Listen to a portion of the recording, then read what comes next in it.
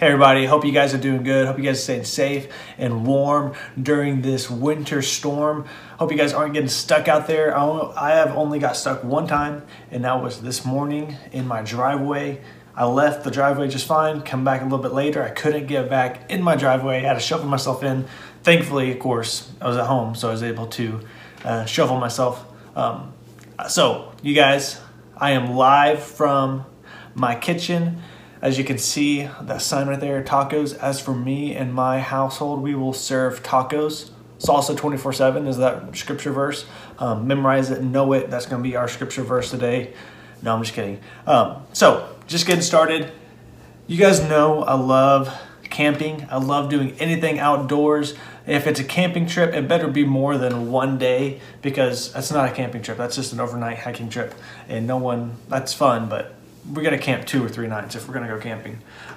So I love camping. I love being outdoors. I love being one with nature. Just waking up in the middle of waking up early in the morning and seeing the sunrise, whether that's over a lake or that's over a mountain, wherever you are. I just love everything about camping. I love making my coffee with like a little bitty fire burner thing and hot water over my AeroPress.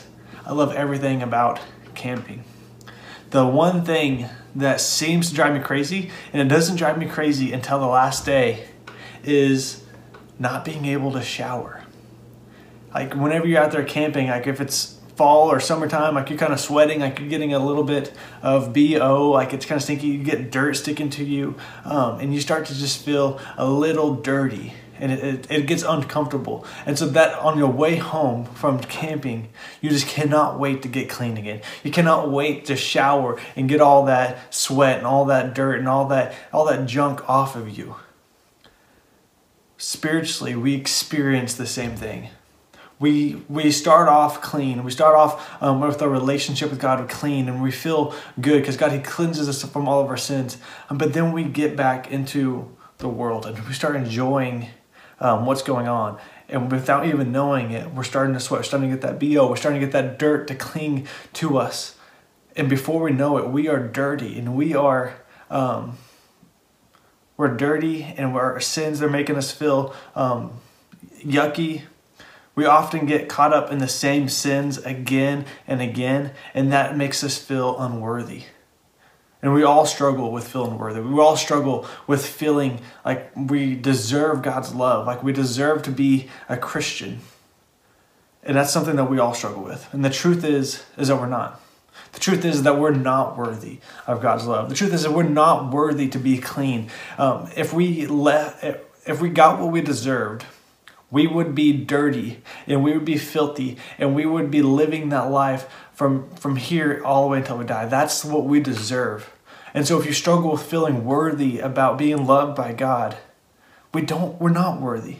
But the good news, the word gospel, it's the word good news in the Bible. The good news is that God, He gives us a way to be clean through Jesus. And we don't have to be worthy to be clean, but God provides that for us anyways. One of the scriptures we're going to be reading, or actually the first point, is that because of Jesus, we are clean. Because of Jesus, we are clean. We are forgiven. And there's nothing that we can do to earn or deserve that. There's nothing we can do to be worthy of that cleansing. It happens by grace alone. And so the scripture we're going to be looking at is Romans chapter 3, verse 23 through 26. It starts off, it says, "For everybody has sinned. We all fall short of God's glorious standards."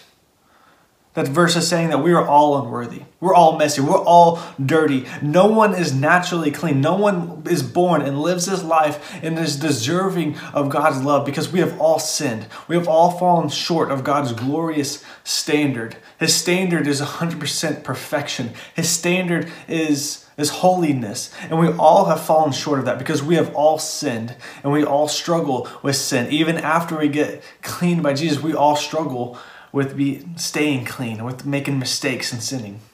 But the favorite part about this is that can be kind of scary. That can be a little daunting. No one deserves God's grace. But the next verse, in verse 24, says, "Yet God in His grace, He freely makes us right in His sight.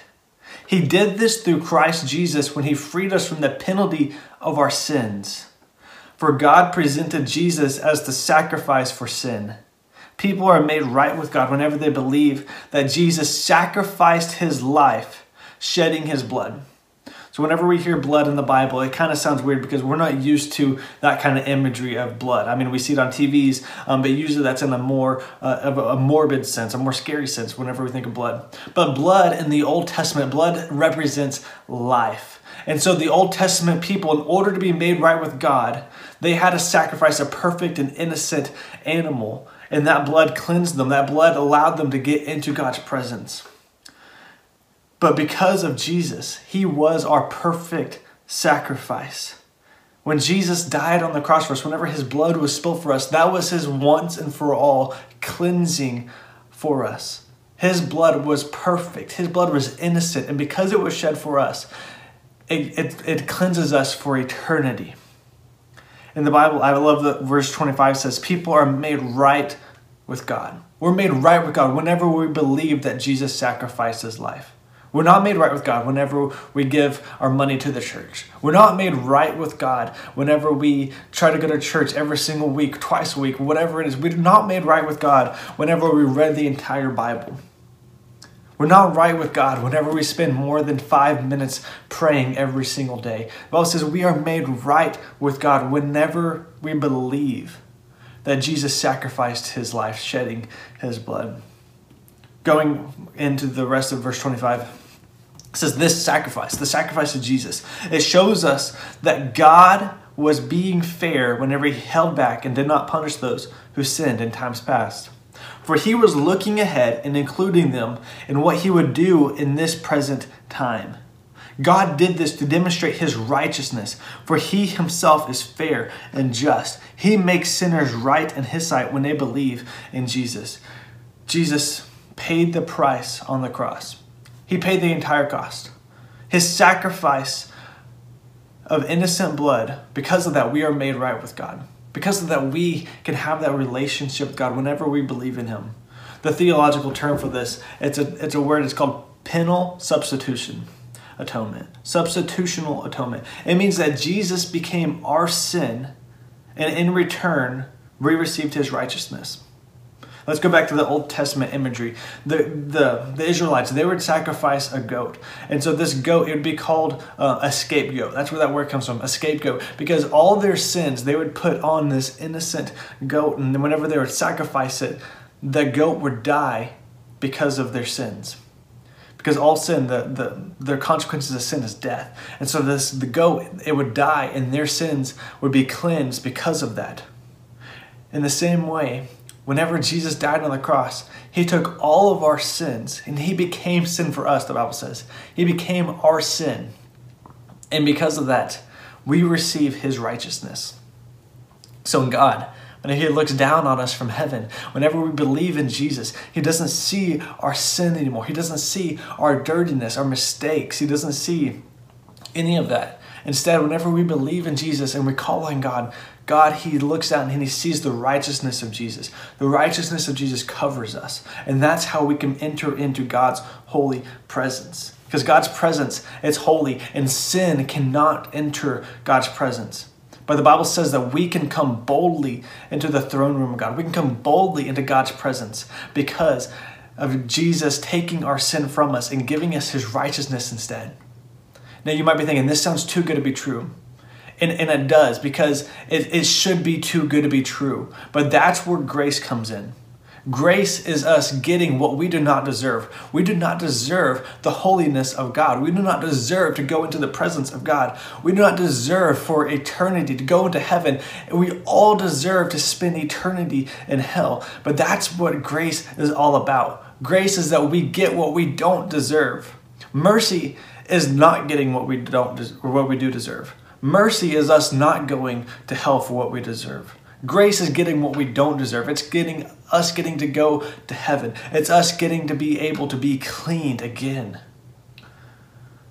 And that's why whenever we truly understand this, whenever we truly believe this, not just know about it, but whenever this truly sinks into your heart and mind, that we get to go to heaven, that we get to live this life in God, and we didn't have to do anything to deserve it because we can't do anything to deserve it. Whenever you truly believe that, whenever that truly comes into your heart and your mind, That's what changes your life. God transforms us. But whenever we understand this, this is what sets us on fire for God. This is what makes us want to obey God. This is what makes us want to read the Word and get to know God more on an intimate level. This is what makes us want to experience God's presence. This is what sets us on fire, and this is what makes us want to tell everybody about this grace, because we see the hurt in people's lives. We see the hurt that's going on in this world, and whenever we understand this, we want them to understand that they don't have to experience that hurt anymore. They don't have to try to find life anymore, because they can have life in God. They can have life because of Jesus, and they don't have to jump through any hoops to deserve it. So whenever you truly understand this, this should change your life, and this should set you on fire for God. You don't do good works to earn salvation. You don't share Jesus in order to earn salvation. Like I said, you don't go to church to earn salvation. You don't read the Bible to earn salvation. But once you truly receive this salvation, once this becomes real in your life, you want to do those good works. Now, if you still struggle with feeling clean, if you still struggle with feeling worthy and dirty, ask yourself this: has Jesus made me clean? Have you been forgiven by Jesus? Have you given your life to Jesus? It's only through Jesus that we can experience what it means to have a clean heart before God. It's only through Jesus that we can experience that holiness and get into God's presence. And if the answer is yes, if you have been made clean by Jesus, but you still feel unclean, you still feel unworthy, you still feel dirty, you're still struggling with all this, ask yourself, am I intentionally living a life that is holy before God? Am I intentionally trying to set myself apart before God? Are you trying to live a holy life? Because point number 2 is that because of Jesus, we are holy. Because of Jesus, we are set apart. Think about it like this. We've all eaten off a paper plate before, but we all know what a fancy plate looks like as well. A fancy plate, it's like fine china. A fancy plate, it's something that's very special, it's very nice, and you only eat really good food on a fancy plate. They're for very fancy, they're decorative, and they're reserved for the best occasions.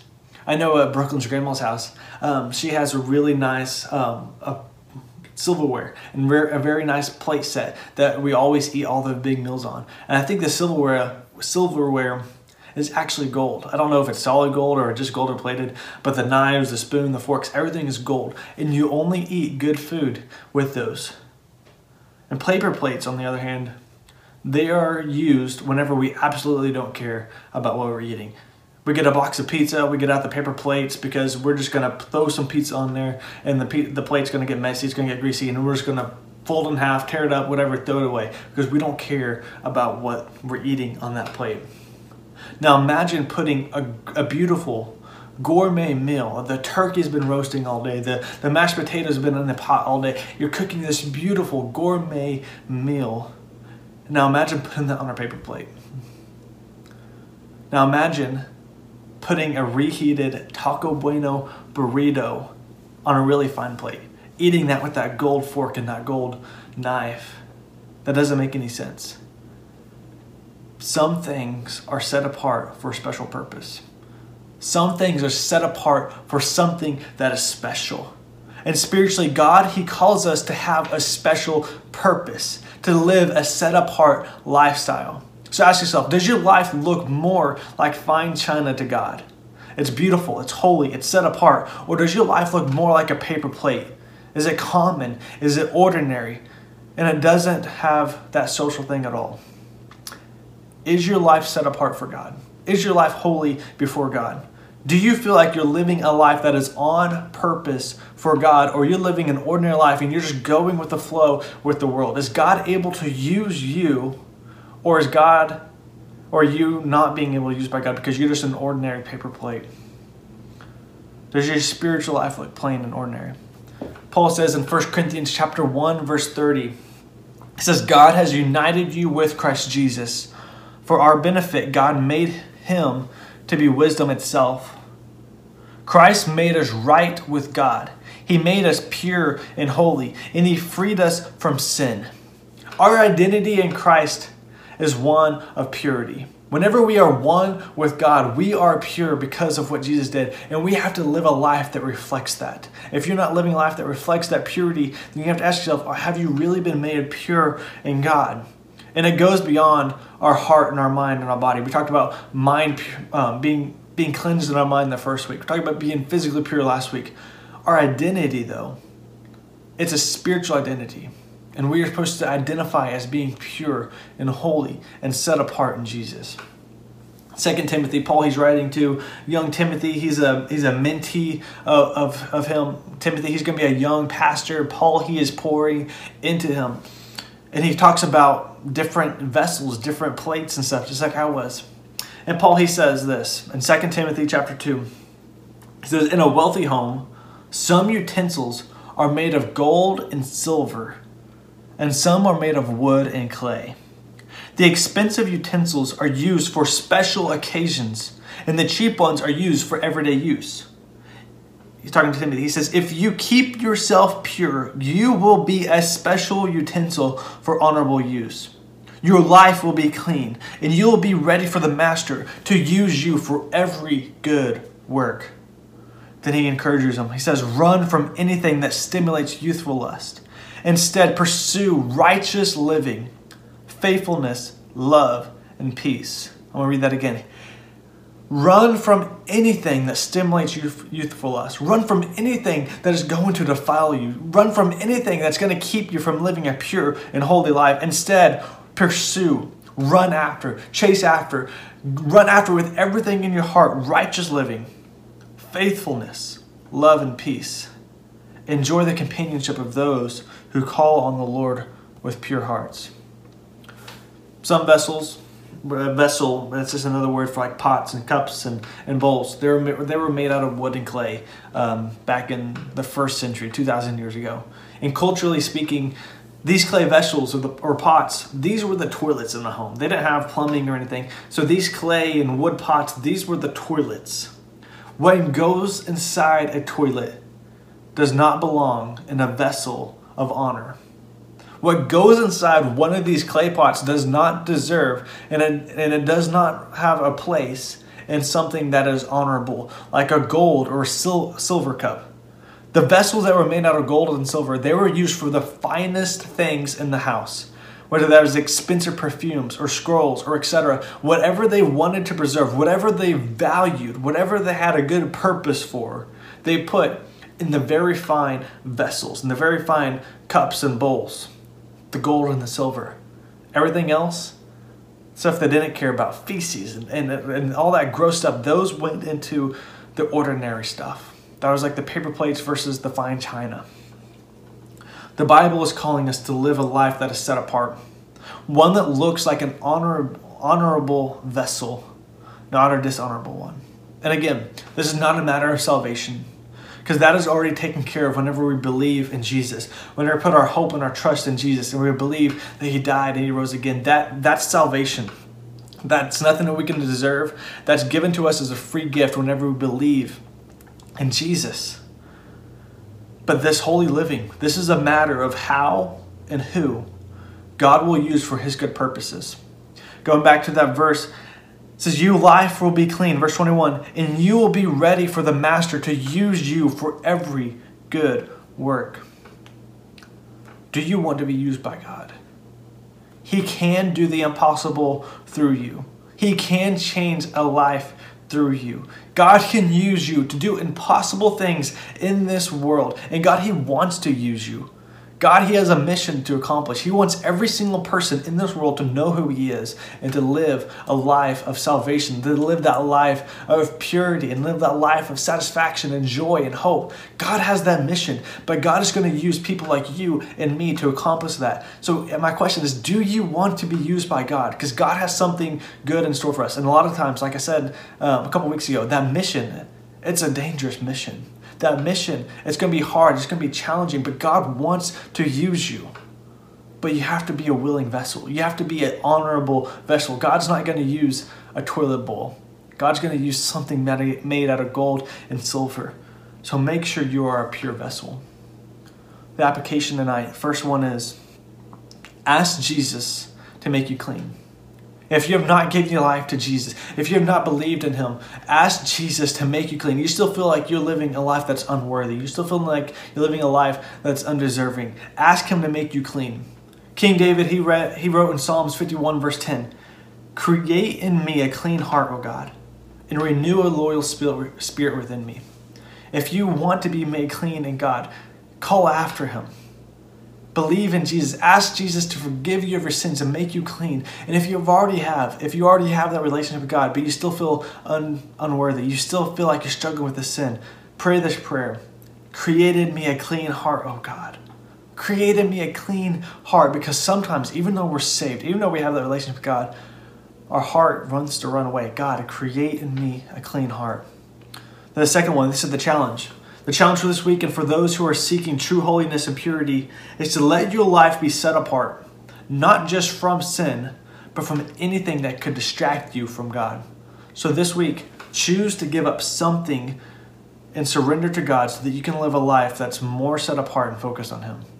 If you feel like you're on Instagram and you're comparing yourself to other people's lives or whatever, and you think that's keeping you, that envy, that sin is keeping you from living a holy life, give that up for a week. If it's TV, whatever it is, whether it's texting, whether it's your boyfriend or girlfriend, whatever it is, whatever's keeping you from living a holy life, give that up so that you can be more set apart and focused on God. Because whenever you surrender your life above and beyond to be set apart from God, he will show up and he will be an incredible blessing. And God, he wants to use you, and God will use you whenever you set your life apart for him. And you say, God, I am willing to be used by you. God, create in me a clean heart. God, use me for what you're calling me to do. And God, he can and he will use you to do awesome and miraculous things. Hey, I love you guys. Let's pray, and I hope you guys stay safe. Jesus, I thank you so much for your word. God, I thank you for the mission that you're calling us to do. God, I thank you for the grace that you've given us, that we can be freely forgiven. It's nothing that we can do, nothing that we can deserve, but God, you give that to us freely. So God, I pray that everyone who's listening to this, everybody who's going to listen to this, God, I pray you let them feel that and let them call after your name. God, we thank you and we love you. God, use us for good and perfect purposes. God, use us to change the world. Create in us a clean heart so that we can be used by you. God, we love you and we thank you in Jesus' name. Amen. Amen. You guys stay safe, stay warm.